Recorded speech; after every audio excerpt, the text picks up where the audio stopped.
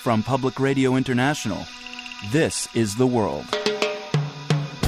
A co-production of the BBC World Service, PRI, and WGBH Boston.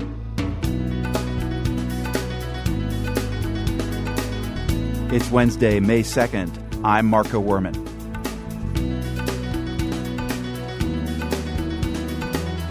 Dissident Chen Guangcheng is out of the U.S. Embassy in China after 6 days. Now he reportedly wants to leave the country. Meanwhile, China wants an American apology in the case, but this former U.S. official says it won't get one. The U.S. is not going to apologize. That will not happen. Also in the program, an immigrant member of an anti-immigration party runs for London mayor. My three children are born in London, and I've been here for almost a quarter of a century. PRI's The World is made possible in part by the Medtronic Foundation, presenting the Save a Life Simulator, an interactive online experience designed to teach life-saving responses to sudden cardiac arrest. Each day, thousands die from cardiac arrest. Learn how to respond at heartrescuenow.com. I'm Marco Werman. This is The World. It looked like a U.S.-China diplomatic crisis had been avoided earlier today. Now there's confusion over the fate of blind Chinese dissident Chen Guangcheng. Chen had been sheltered by the U.S. Embassy in Beijing for 6 days after escaping from house arrest. But today he left the embassy and was escorted to a hospital by U.S. Ambassador Gary Locke. Word was he wanted to stay in China, but Chen then reportedly changed his mind and now wants to leave. Meanwhile, China is demanding an apology from the United States for its role in the case. In a moment, we'll discuss the impact on U.S.-China relations with President Obama's former point man on China. But first, we're going to unravel the day's events with the world's Beijing correspondent, Mary Kay Magstad. She's with us in Boston. And Mary Kay, first of all, briefly remind us, who is Chen Guangcheng and how did he end up at the U.S. Embassy? So Chen is a self-taught lawyer from Shandong province in eastern China. And he has for years been advocating on behalf of women who had been forcibly sterilized or forced to have late-term abortions so that local officials could claim success with their family planning quotas. He was put in prison for 4 years. When he got out, he should have been free, but the local officials decided to put him under unofficial house arrest with thugs surrounding his home, occasionally entering the home and beating up him and his wife and his mother, not allowing his 6-year-old daughter to go to school. After enduring this for a couple of years, he feigned illness for a while so that they would lower their guard, escaped at night, and fled to Beijing with some help from other activists. So where is he now and where is his family? At last notice, he was in Chaoyang Hospital in Beijing, in central Beijing, and his family was with him. He hadn't seen his 10-year-old son for a couple of years, so there was a nice family reunion there. But after leaving the U.S. Embassy, he appears to have gotten a little spooked. He seems to have thought that U.S. officials, U.S. diplomats would be staying with him longer than they did. They said they would accompany him from the embassy to the hospital, and they did that, but then they left. And then there were plainclothes Chinese police around and people he was talking to, friends of his who are also activists, who have also served time in prison. They're telling him, you know, it's not necessarily safe for you. The Chinese government makes promises, but, you know, who knows if they're going to keep them. So now he's saying, you know, actually, I'm not so sure I do want to stay. Maybe I want to leave. I mean, it seemed initially today as if some kind of deal was struck that satisfied China, the U.S., and Chen.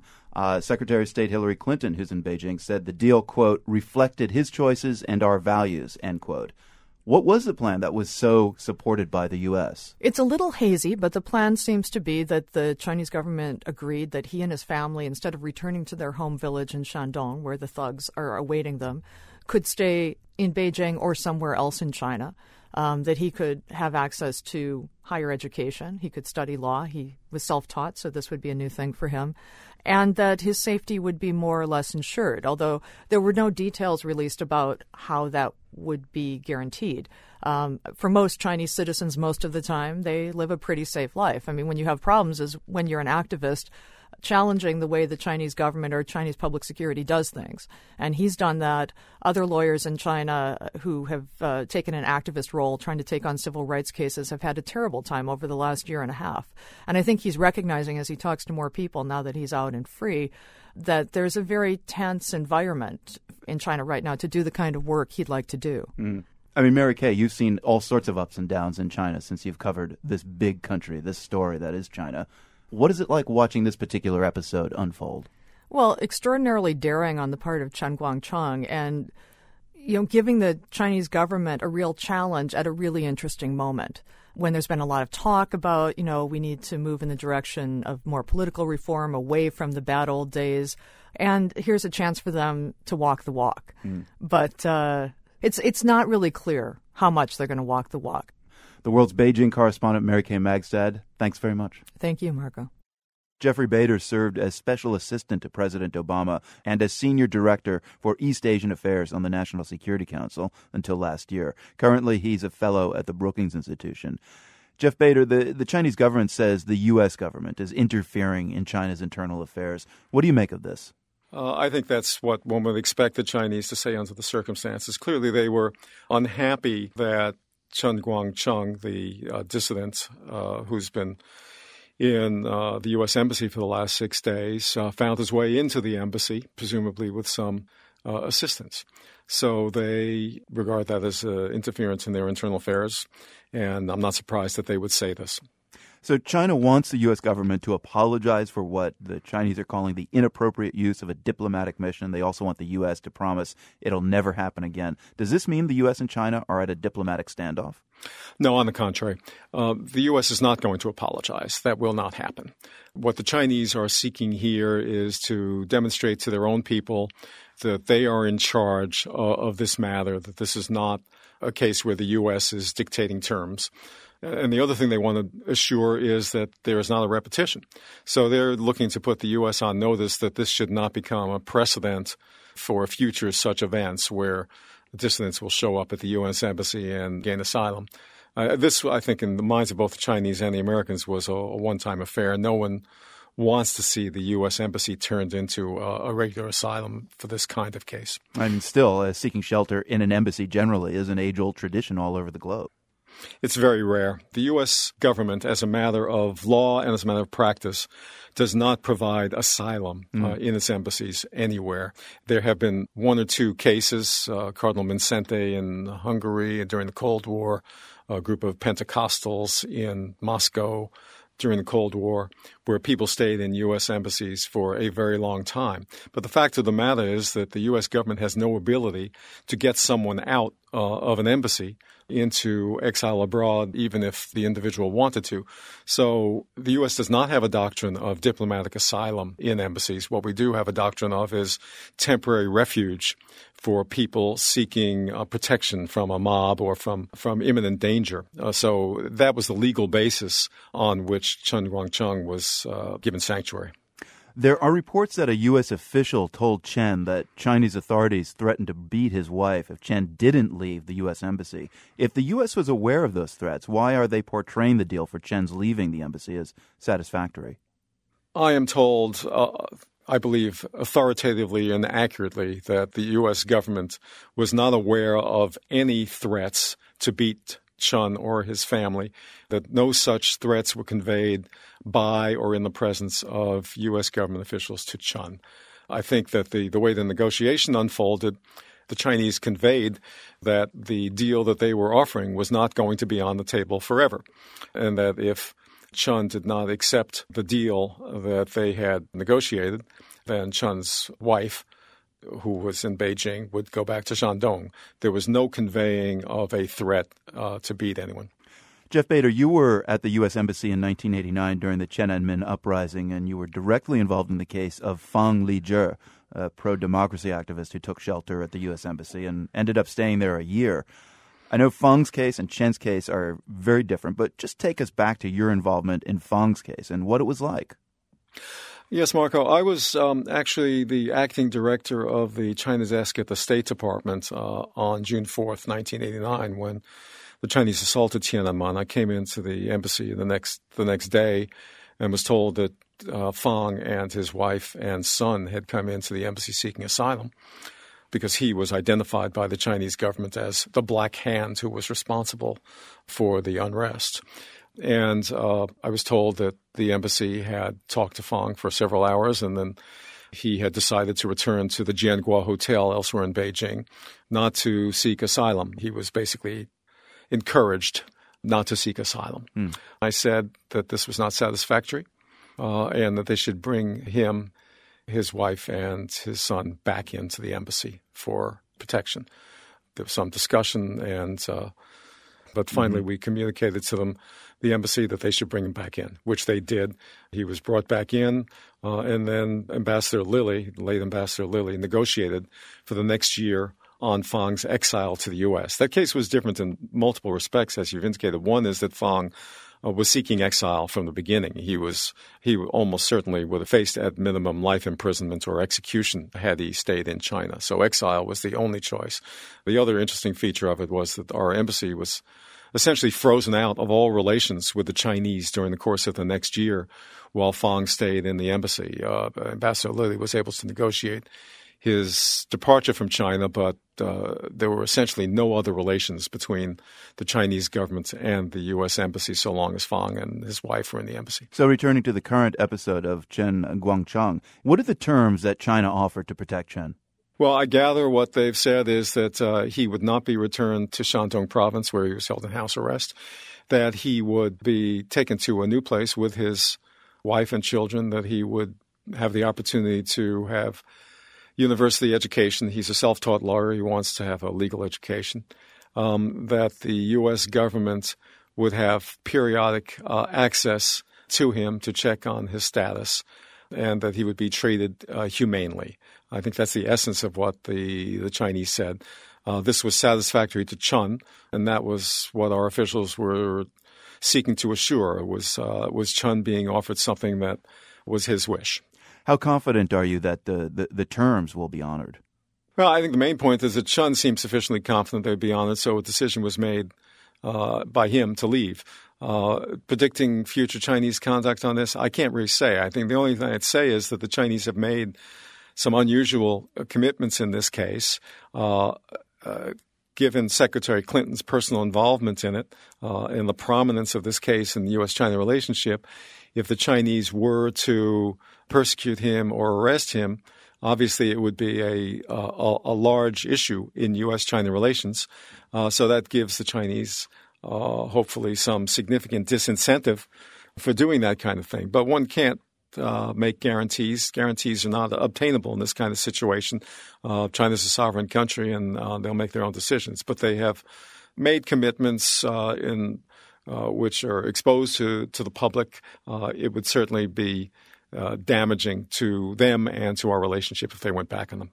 So just to update, Chen has spoken to the Associated Press, and he says he fears for his wife's and daughter's safety, and he wants to leave. So would the U.S. be willing to bring him to the United States to offer him asylum? Marco, to me, that's completely speculative. He, as I say, spent 6 days with U.S. officials and never said anything like that. If he is saying that now, the U.S. government officials are reading that in the media. He had 6 days in which to say it to U.S. government officials. Never said it. We're dealing with a new situation based on a media report that I can't judge.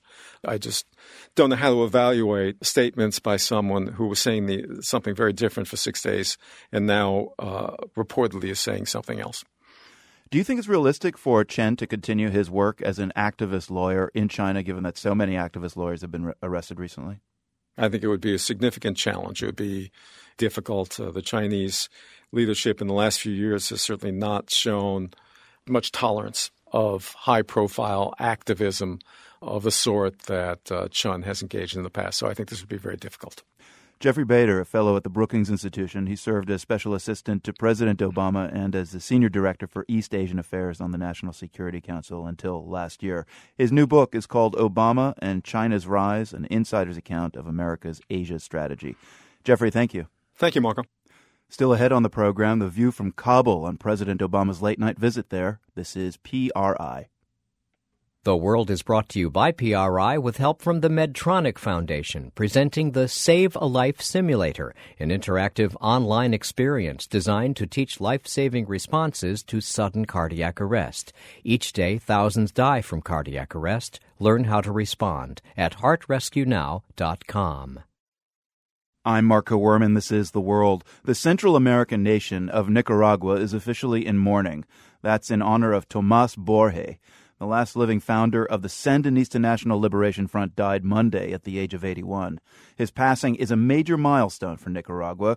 Borge not only helped launch the Sandinista movement that eventually toppled the hated Somoza dictatorship in 1979, he was a major player in the Sandinista government that followed, which became a major headache for the United States in the 1980s. Stephen Kinzer was a New York Times reporter in Nicaragua back then. He says that for a time, Borge embodied for many Nicaraguans the ideals of the romantic rebel poet who stood in defiance of the American imperialists. Borge was one of the last survivors of a generation of idealistic radicals in Latin America who were completely inspired by Fidel Castro and wanted to do in their own countries what Castro had done in Cuba. In fact, Borge was once asked to name his 5 most admired figures, and he named Fidel Castro in all 5 positions. He did spend years fighting at a time when fighting against the dictatorship seemed crazy. He was one of the very few who was at it for 20 years by the time that the Sandinistas took power. He felt that entitled him to a good share of responsibility, and a good share of responsibility is what he got.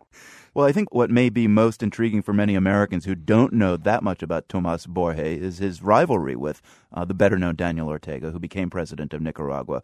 Borge saw himself as a contender. Borge really felt that he was running the country and made a lot of decisions on his own. When it came to security matters, he was the boss. During the Sandinista-Contra War in the 1980s, for example, he decided that the way to treat the Mosquito Indians on the Atlantic coast was harshly. He did not have any tolerance for their ideas of ethnic autonomy, and he was quite ruthless. Right, and another example is when he was put in charge of the secret police after the Sandinistas overthrew Somoza in 1979. He had been a torture victim. Now the tables were turned. It's true. He ran the same infamous prison in Nicaragua that General Somoza, the old dictator, had run. And from what we heard from people who emerged from there, conditions hadn't really improved. He actually was a precursor of something that we saw happening in later years with the Sandinista movement, and that is that it became almost the mirror image of the Somoza dictatorship. Borge wrote a memoir, The Patient Impatience, and in it he writes about Che Guevara. He is the man we would all have liked to be, if only for a few hours. It must cause infinite pleasure not to know what arrogance is, never to have been scarred by a double standard of morality. Implicit in that writing, Stephen Kinzer, is kind of an honesty to see in himself fallibility. What was that fault line for Borge? Where was he weak? Borge felt that he could manipulate anybody. And a lot of evidence supported his belief. He was one of the greatest seducers of women I ever met in my life. He was famous for this in Nicaragua. I even knew an American woman in Nicaragua that he seduced over the phone. After 20 minutes on the phone, she was on her way downstairs to get a car that he had sent over to pick him up. Wow. And I once asked him about this. How do you do this? And he had a very interesting answer. He said, a great revolutionary is always, by definition, a great seducer, because they're the same thing. You have to persuade someone that what you want them to do is what they themselves actually want to do. He was very aware of his ability to manipulate people. He took a little pride in it. On the other hand, it gave him a kind of a cynicism to realize how easily this can be done. Stephen, remind us of the fate of Borge and his fellow Sandinistas when they returned to power in 2007. What happened essentially was that of the 8 other comandantes with whom Daniel Ortega ruled during the 1980s, 7 turned against him. They denounced him for being a dictator and tried to take over the Sandinista party from him. Borge remained faithful to Ortega, along with, I guess, just one other comandante. So they were an isolated group, but they wound up victorious. Now, with the Sandinistas back in power, I think they've lost all revolutionary illusions. And we see that although there is a certain proclaimed interest in the poor, the fact is that maintaining themselves in power is all that the Sandinistas are about now. And this is something that we thought would never happen. It is a sort of a cautionary tale for those of us who like to think that revolutions change everything. And the rebel poet figure, also a thing of the past? I think the image of this romantic Che Guevara-type figure who could wipe away all injustice and usher in an era of freedom and peace for everybody died partly in Cuba. It certainly died a more cruel death in Nicaragua. The world is a more realistic place now, and in a way, the loss of that romantic idealism inspired in many parts of Latin America by Fidel Castro is sad. On the other hand, maybe it's just a function of growing up and realizing how the world really works. I think there's still a book to be written, though, on revolution and seduction. And Tomas Borge will undoubtedly be one of the main figures. Stephen Kinzer, a professor of international relations at Boston University. He's also the author of Blood of Brothers, Life and War in Nicaragua. Stephen, thank you very much. Thank you. From a late icon of Latin America's left to a Latin American who's trying to make his name on the political right in Britain. Carlos Cortilia is a candidate in tomorrow's election for mayor of London. He's an immigrant from Uruguay, and here's the surprising thing. He's a member of the far-right British National Party, known for its harsh anti-immigrant rhetoric. In the past, the party has campaigned to stop all immigration into the UK. That would keep out people like Carlos Cortilia. He was born in Uruguay to an Italian father, and he's now married to another immigrant, a Russian. The candidate spoke recently to the BBC TV program Daily Politics, and the interviewer grilled him about the apparent contradiction between his background and his party's rhetoric. People will find it strange that someone who is an immigrant, who has done well in this country, who is part of the reason why people think immigration overall has been rather a good thing for Britain, particularly for London, is representing a party that would send you back if it had half a chance. I will say to you, the problem in this country, and it's a situation that all political parties, including the Conservatives, the Labour Party and Lib Dems, agree, is the issue of managing immigration. It's not the issue of stopping people coming here, because that will never happen, because it's not part of any modern country. If you have, for example, a country like UK that has no control of its borders, because basically the immigration policy is being influenced by being a member of the European Union, I say to you, we have a country, we have elected authorities, our authorities should be running our immigration policy, not Europe. Cortilia also pointed out that his party is against illegal immigrants, not those who, like Cortilia, entered the country through legal means. The BBC anchor then reminds Cortilia that the British National Party favors offering financial grants to people of foreign descent living in Britain who agree to leave permanently. How much would it take to send you back to Uruguay? I would say to you, you have to raise a lot of money, because I established my family in the UK. My 3 children are born in London, and I've been here for almost a quarter of a century. And I say the reason I came here is still valid, and I love this country, and I want to represent it. Not much of a chance he'll get to do that as mayor of London, though. Carlos Cortilia is currently in last place out of 7 candidates for the job, with a projected 1% of the vote. The 2 top contenders are the Conservative incumbent, Boris Johnson, and the former London mayor, Ken Livingstone, of the Labour Party. By the way, you can see more of that BBC interview with London's Uruguayan mayoral candidate at theworld.org. This is PRI.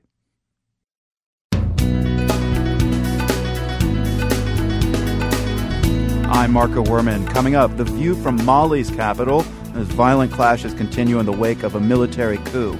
Plus, Nigerian singer D'banj splices American hip-hop with African rhythms. D'banj still got his roots in there with the Yoruba sound, with the Yoruba language in his music. That sets him apart. The World is supported by the Medtronic Foundation, presenting the Save a Life Simulator, an online experience designed to teach life-saving responses to sudden cardiac arrest. Each day, thousands die from cardiac arrest. Learn how to respond at heartrescuenow.com. I'm Marco Werman, and this is The World, a co-production of the BBC World Service, PRI, and WGBH Boston. President Obama said last night that the tide has turned in Afghanistan. But just hours after his surprise trip to the country, Taliban insurgents answered with more of the same. They staged an attack in Kabul that killed at least 7 people. The president traveled in secret to Afghanistan to sign a new strategic agreement. The deal spells out a long-term American role in the country beyond 2014, when most U.S. troops are scheduled to leave. While many Americans heard about the deal from the president himself in a televised speech last night, most Afghans didn't even know about Obama's middle-of-the-night visit until after they woke up hours later. Sultana Parvanta lives in Kabul. She's a consultant in economic development. Sultana, what's your reaction to President Obama's surprise visit? Well, it's always good to have President Obama visiting us. It's just we didn't know, nobody knew. He came in the middle of the night, signed an agreement, and then left. A couple of interesting things I have, my personal view, is that it's really good to have some assurance in connection with the United States in Afghanistan beyond 2014. We're very worried about the few recent developments, and we were very concerned about what's going to happen to us after the NATO troops and the forces leave. There are a lot of concern because there's still not peace and stability here.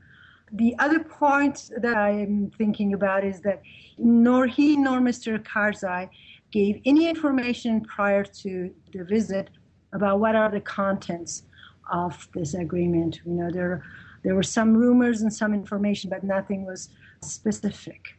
Well, news is just beginning to spread in Kabul about what was in this agreement the two presidents signed last night. How do people feel about what they've learned so far?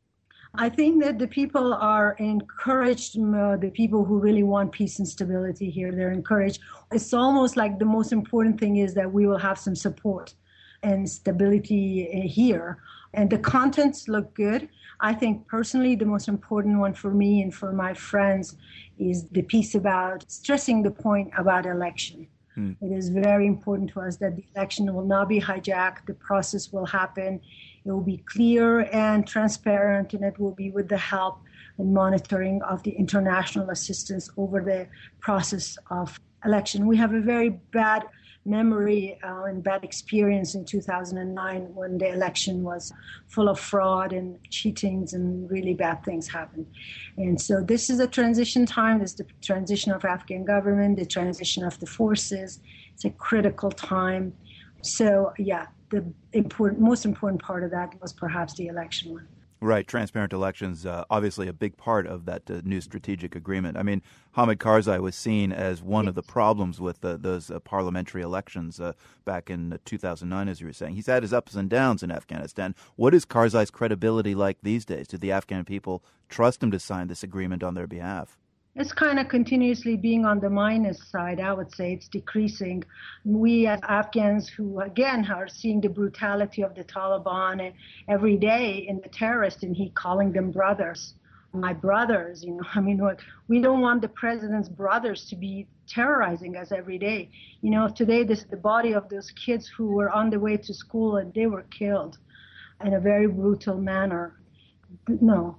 We just don't like this kind of stuff. You just can't do that, you know. So they are showing their power and their negative influence everywhere.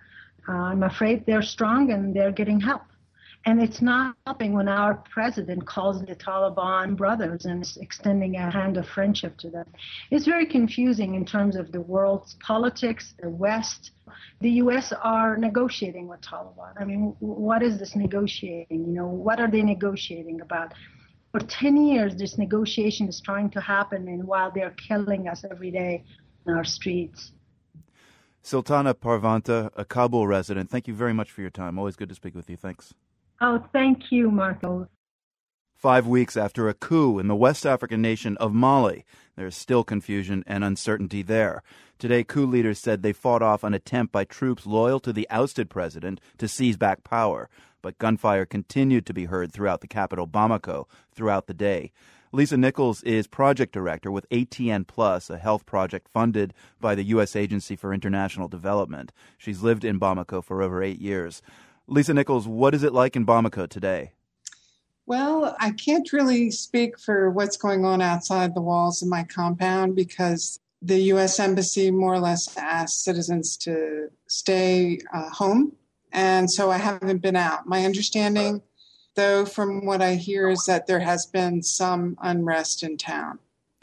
You work for a project that is funded by USAID. What's happened to that project? Well, on April 2nd, projects were suspended because foreign assistance was suspended, except for humanitarian assistance, of course. There is a major food insecurity in the region throughout the Sahel, so those activities will continue for the moment. But other activities, particularly those with the government, have been suspended. And Lisa, are you concerned about what these political events could mean for the long term on Mali's healthcare if things go on like this for a while? Yes, very much, because what people don't understand, even though there is some cost recovery, not all costs are covered in a health system, obviously, by payment for drugs and services.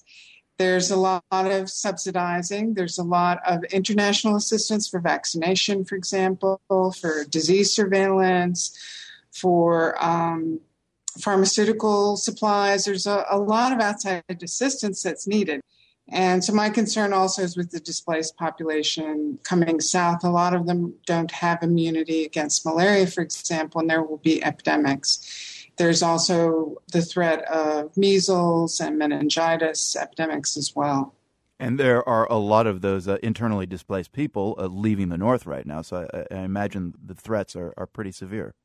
Right. The last number was about 300,000, but keep in mind that a fair portion of those are in refugee camps in Mauritania, Burkina, and Niger. So I think internally I've seen anything from 50,000 to 75,000, which is quite possible because a lot of people in the north have families in the south who have incomes, but that safety net gets very, very fragile in these times. So I'm generally concerned about the whole country and not just the north. Now, as we said, you've been in Bamako for over 8 years. Are you planning to stay in Mali? What information are you getting from the U.S. Embassy that's kind of affecting that decision, maybe? I'm staying. The project is continuing. So I don't have any plans to leave right now. We're supposed to go back to work tomorrow. The Prime Minister was on TV today asking everyone to go back to work tomorrow. And that's what we're planning to do right now. Lisa Nichols, project director with ATN Plus, a health project funded by the USAID based in Mali. Thanks very much, Lisa. Appreciate it. Thank you. A key factor feeding into the unrest in Mali is the return of Malians from Libya last year. Tens of thousands came home after the outbreak of the uprising there. As we heard yesterday, most of them were economic migrants, now struggling to get by at home. Some of the returnees were Tuaregs, a nomadic group in the north of Mali. Reporter Marine Olivesi has a story of one Tuareg military man who came back to northern Mali with independence on his mind. General Mohammed Ali is a Tuareg from Timbuktu who moved to Libya in the 1960s. He introduces himself as a true general. 4 decades of service in Muammar Gaddafi's army earned Ali the highest military rank and a Libyan passport. Ali says he took part in all of Gaddafi's African wars in Chad, Sudan, Angola, each time receiving a 7-figure bonus for his military skills. He fought for Gaddafi during all the key battles in last year's uprising. When the regime finally collapsed in the fall, Ali and his Tuareg battalion returned to Mali. He says Malian authorities sent 4 ministers to greet him and his men. The greeting included cash. Ali won't exactly say how much, but speaking by phone from Timbuktu, Ali says other Tuareg groups received even more. He said the people of Kidal who brought weapons received more. They were heavily armed. It's why they got more money than they did. Some of the estimated 2,000 Tuaregs who returned to Mali after Gaddafi's fall brought light and heavy artillery with them. Authorities feared the returning Tuaregs would revive a long-simmering rebellion in the north. Local media have reported that the Malian government lavished tens of thousands of dollars on them. Amadou Weigalo works on migrants' affairs at the Ministry of Malians Abroad. Everybody knew about it. The Malian workers who were in Libya for economic reasons protested because they got nothing, and they thought that was unfair. But the financial help the Tuaregs received was political. The government was trying to appease them. That didn't work out. Tuaregs attacked a military base in North Mali in mid-January. By early April, they had taken control of the North's main towns and declared the independent state of Azawad. General Ali, who's part of the Azawad liberation movement, says it's long overdue. He said he is asking a question.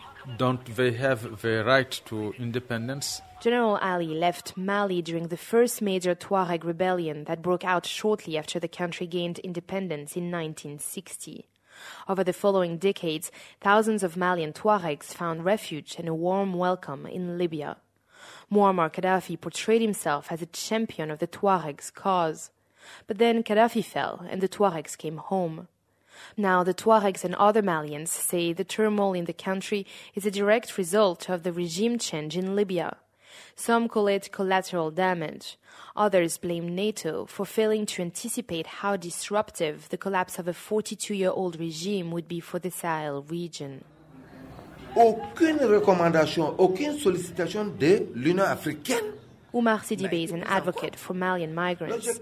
He says many African voices, including the African Union, raised concerns about NATO's intervention in Libya. But he says the international community didn't listen. They wanted Gaddafi out, whatever it took, even if his fall brought chaos to the whole region. Now Mali is split in two with no diplomatic or military solution in sight. A military coup ousted the government in Bamako in March, and the newly appointed interim president struggles to transfer power back to civilian rule. Harouna Traoré is one of the many Malian migrants who went to Libya for a chance to make a better life for his family and came home with nothing. Harouna says he fled the country in Libya last year only to find his own country sliding towards war. And where I will go again? Which place I can go again? I don't know where I will run to hide myself and with my family. For The World, I'm Marine Olivesi, Bamako, Mali. Marine went to Mali with the help of the French-American Foundation United States. You can hear both parts of her story on returning Malian migrants at theworld.org. A quick note now before we go to our GeoQuiz. This is one of the most recognized guitar lines ever.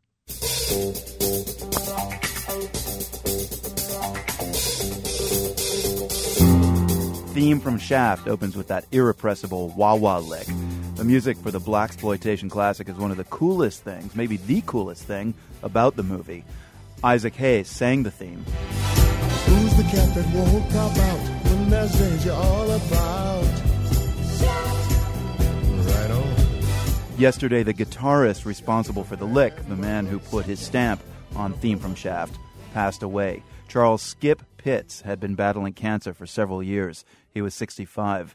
Pitts grew up in Washington, D.C., but it was in Memphis, working with Isaac Hayes, that Skip Pitts found his groove. That groove was felt all over the globe. In 1999, a French-Algerian singer named Malik Adouane gained international fame with his take on Theme from Shaft. You may have heard it before on this program, but it's such a great way to honor Charles Skip Pitts that we just have to play it again today. Oh, and the cool defiance of the tune is definitely still there, only this time in Arabic.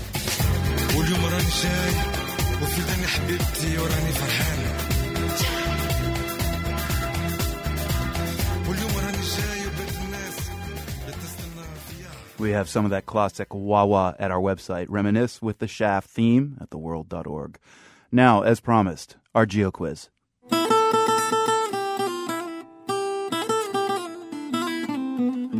The English city of Gloucester likes to present a gift to the British monarch on special occasions, like next month's Diamond Jubilee, the 60th anniversary of Queen Elizabeth's ascent to the throne. Ever since the Middle Ages, Gloucester's gift has been a pie made with slippery eel-like creatures called sea lampreys. I actually almost thought it was a joke. I said, you got to be kidding. You want lamprey for a pie that you're going to present to the Queen, and you think that's a great gesture? The thing is, sea lampreys aren't so easy to find in England anymore, but they're incredibly plentiful in the lake we'd like you to name. The lamprey that we have for the Queen's ceremonial pie came from Lake... Whoa, he almost let the answer slip. This lake is shared by 2 North American countries and has the largest freshwater island in the world. Okay, you name the lake. We'll tell you more about the pie in just a bit.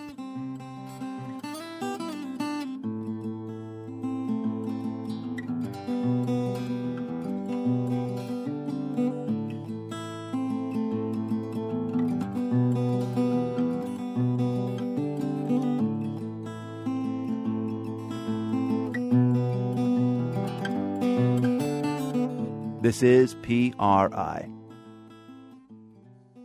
The World is brought to you by PRI with support from PBS and Masterpiece, presenting the new season of Sherlock, starring Benedict Cumberbatch and Martin Freeman as crime-fighting's favorite team. The game is on Sunday, May 6th at 9, 8 Central on PBS. I'm Marco Werman. This is The World. The English city of Gloucester is preparing a special pie for Queen Elizabeth's upcoming Diamond Jubilee. In our GeoQuiz, we asked you to name the lake where the main ingredient is coming from. Mark Gaden is with the Great Lakes Fishery Commission in Detroit. He's in England this week to hand over 2 pounds of frozen fish. Well, it's a lamprey pie, so we are supplying the critical ingredient, the lamprey, from Lake Huron. And the reason why they had to look to our part of the world for the lamprey pie to present to the Queen for her Jubilee is because lamprey are protected and pretty scarce here in the United Kingdom. On the Great Lakes, we have the opposite problem. They're invasive. They swam their way in through shipping canals, and they were incredibly destructive on our fishery. We have a lot of lamprey in the Great Lakes, so when they called and said, we're desperate, we need the key ingredient to the Jubilee pie, we were more than happy to help. Sort a few things out for us here. What is a sea lamprey? What does it look like? Why would the Queen want to eat a pie made of these things? They are long and thin. They look like snakes, and they have a suction cup mouth that is ringed with sharp teeth and a file-like tongue. And the lamprey will attach to a fish, bore a hole through the side of the fish, and feed on the fish's blood and body fluids. The problem is nothing preys on the lamprey. They're invasive to the system. So it's actually quite a big problem that we're dealing with in the Great Lakes Basin. Have you ever tasted the pie? I have not. I've seen pictures of it. It looks awfully nice. It's got the coat of arms of the city. This is the one they made 10 years ago for her Golden Jubilee, which we also helped supply the lamprey for. But it's an awfully nice-looking pie. They put the coat of arms of the city on it and present it to the Queen. But no, I've never tried a lamprey or a lamprey pie. They've been making this pie since pretty much the Middle Ages, and really what it meant to the city and to the people who worked the land and the rivers and what they had to pay in respects to the monarch.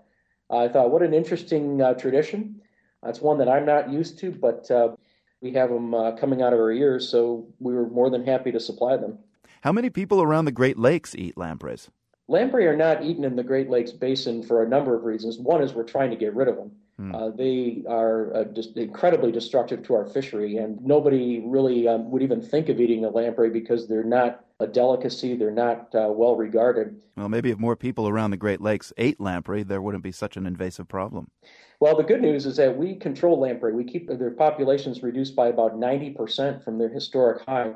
And we actually kill the lamprey before they have a chance to grow that suction cup killer mouth that they have. So we get them before they get the fish, and our fishery has resurged quite dramatically since lamprey control began in the 1950s. Without the lamprey, we wouldn't have trout or salmon, perch or walleye or some of the other great species that we have in the lakes. Are you going to be able to taste lamprey pie on this trip to the UK? I'm not. We're going to be, this is the sort of the official handover of the lamprey to the city. I'll be presenting the lamprey on behalf of the Great Lakes Fishery Commission to the mayor and members of the city council of Gloucester. And then sometime during the summer, the city chef is going to make the lamprey pie, almost the size of a wedding cake with several layers and special crust. The coat of arms of the city will be part of the crust. And then it'll be presented to the pie to the Queen during her Jubilee celebration. Mark Gaden with the Great Lakes Fishery Commission, speaking to us all the way from Henley-on-Thames in the United Kingdom. All right, Mark, thank you very much. Thank you. My pleasure. So Lake Huron is the answer to our geo-quiz today. We don't have the exact pie recipe to share, but we did just post the names of our texting game winners today at theworld.org. Finally today, Nigeria has produced several of Africa's top musicians. Fela Kuti and his sons Femi and Sheun come to mind here. Well, reporter Bruce Wallace introduces us to a Nigerian musician taking to the global stage. Before he starts the interview, D'banj has one thing to make clear. In case you don't know, I'm D'banj, or Skibanj like my Jamaican friends call me, Capella like my South Africans call me, Mensa in Ghana, Free K in Liberia, Sonko in Kenya. And I'm in New York. I haven't been given a name yet, so I'm waiting. Maybe on this historic night I would get a special name. Got it? All right, let's do this.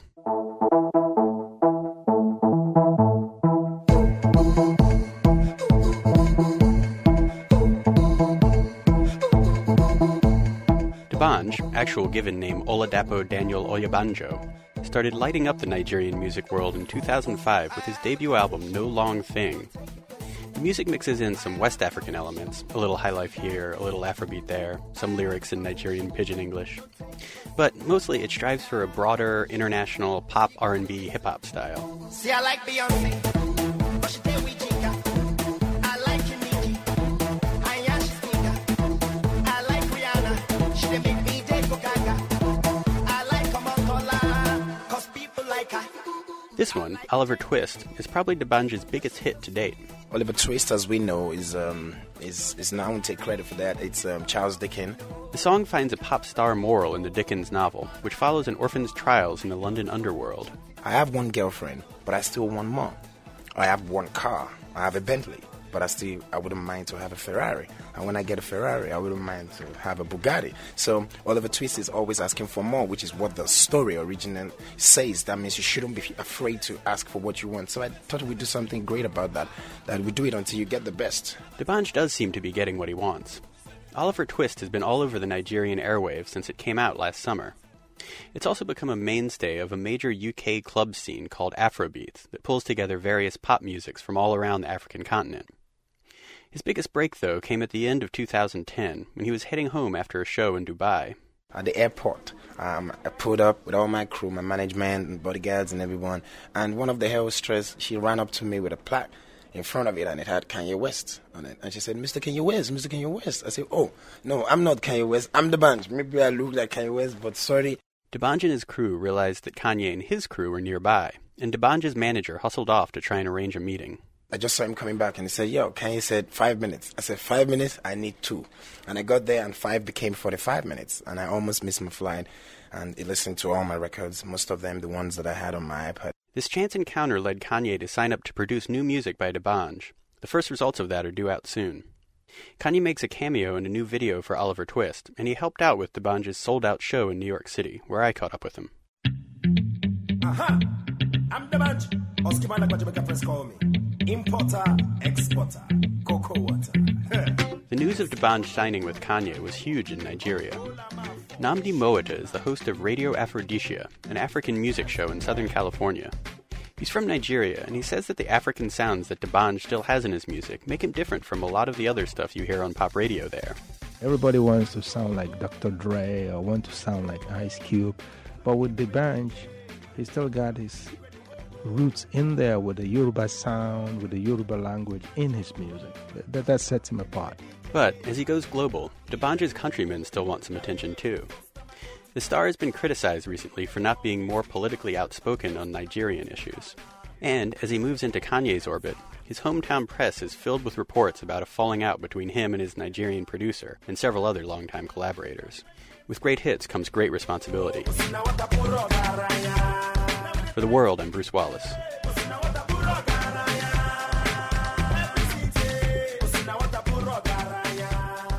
You can see what a D'banj concert is like. We have a slideshow on his recent show in New York City at theworld.org. That's our program today from the Nan and Bill Harris studios at WGBH in Boston. I'm Marco Werman. Thanks for listening. The World is a co-production of the BBC World Service, Public Radio International, and WGBH Boston, supported in part by the Carnegie Corporation, the Henry Luce Foundation for Increased Understanding of East and Southeast Asia, and the PRI Program Fund, whose donors support the critical work of the nonprofit sector. Contributors include the John D. and Catherine T. MacArthur Foundation, committed to building a more just, verdant, and peaceful world. Online at macfound.org. PRI, Public Radio International.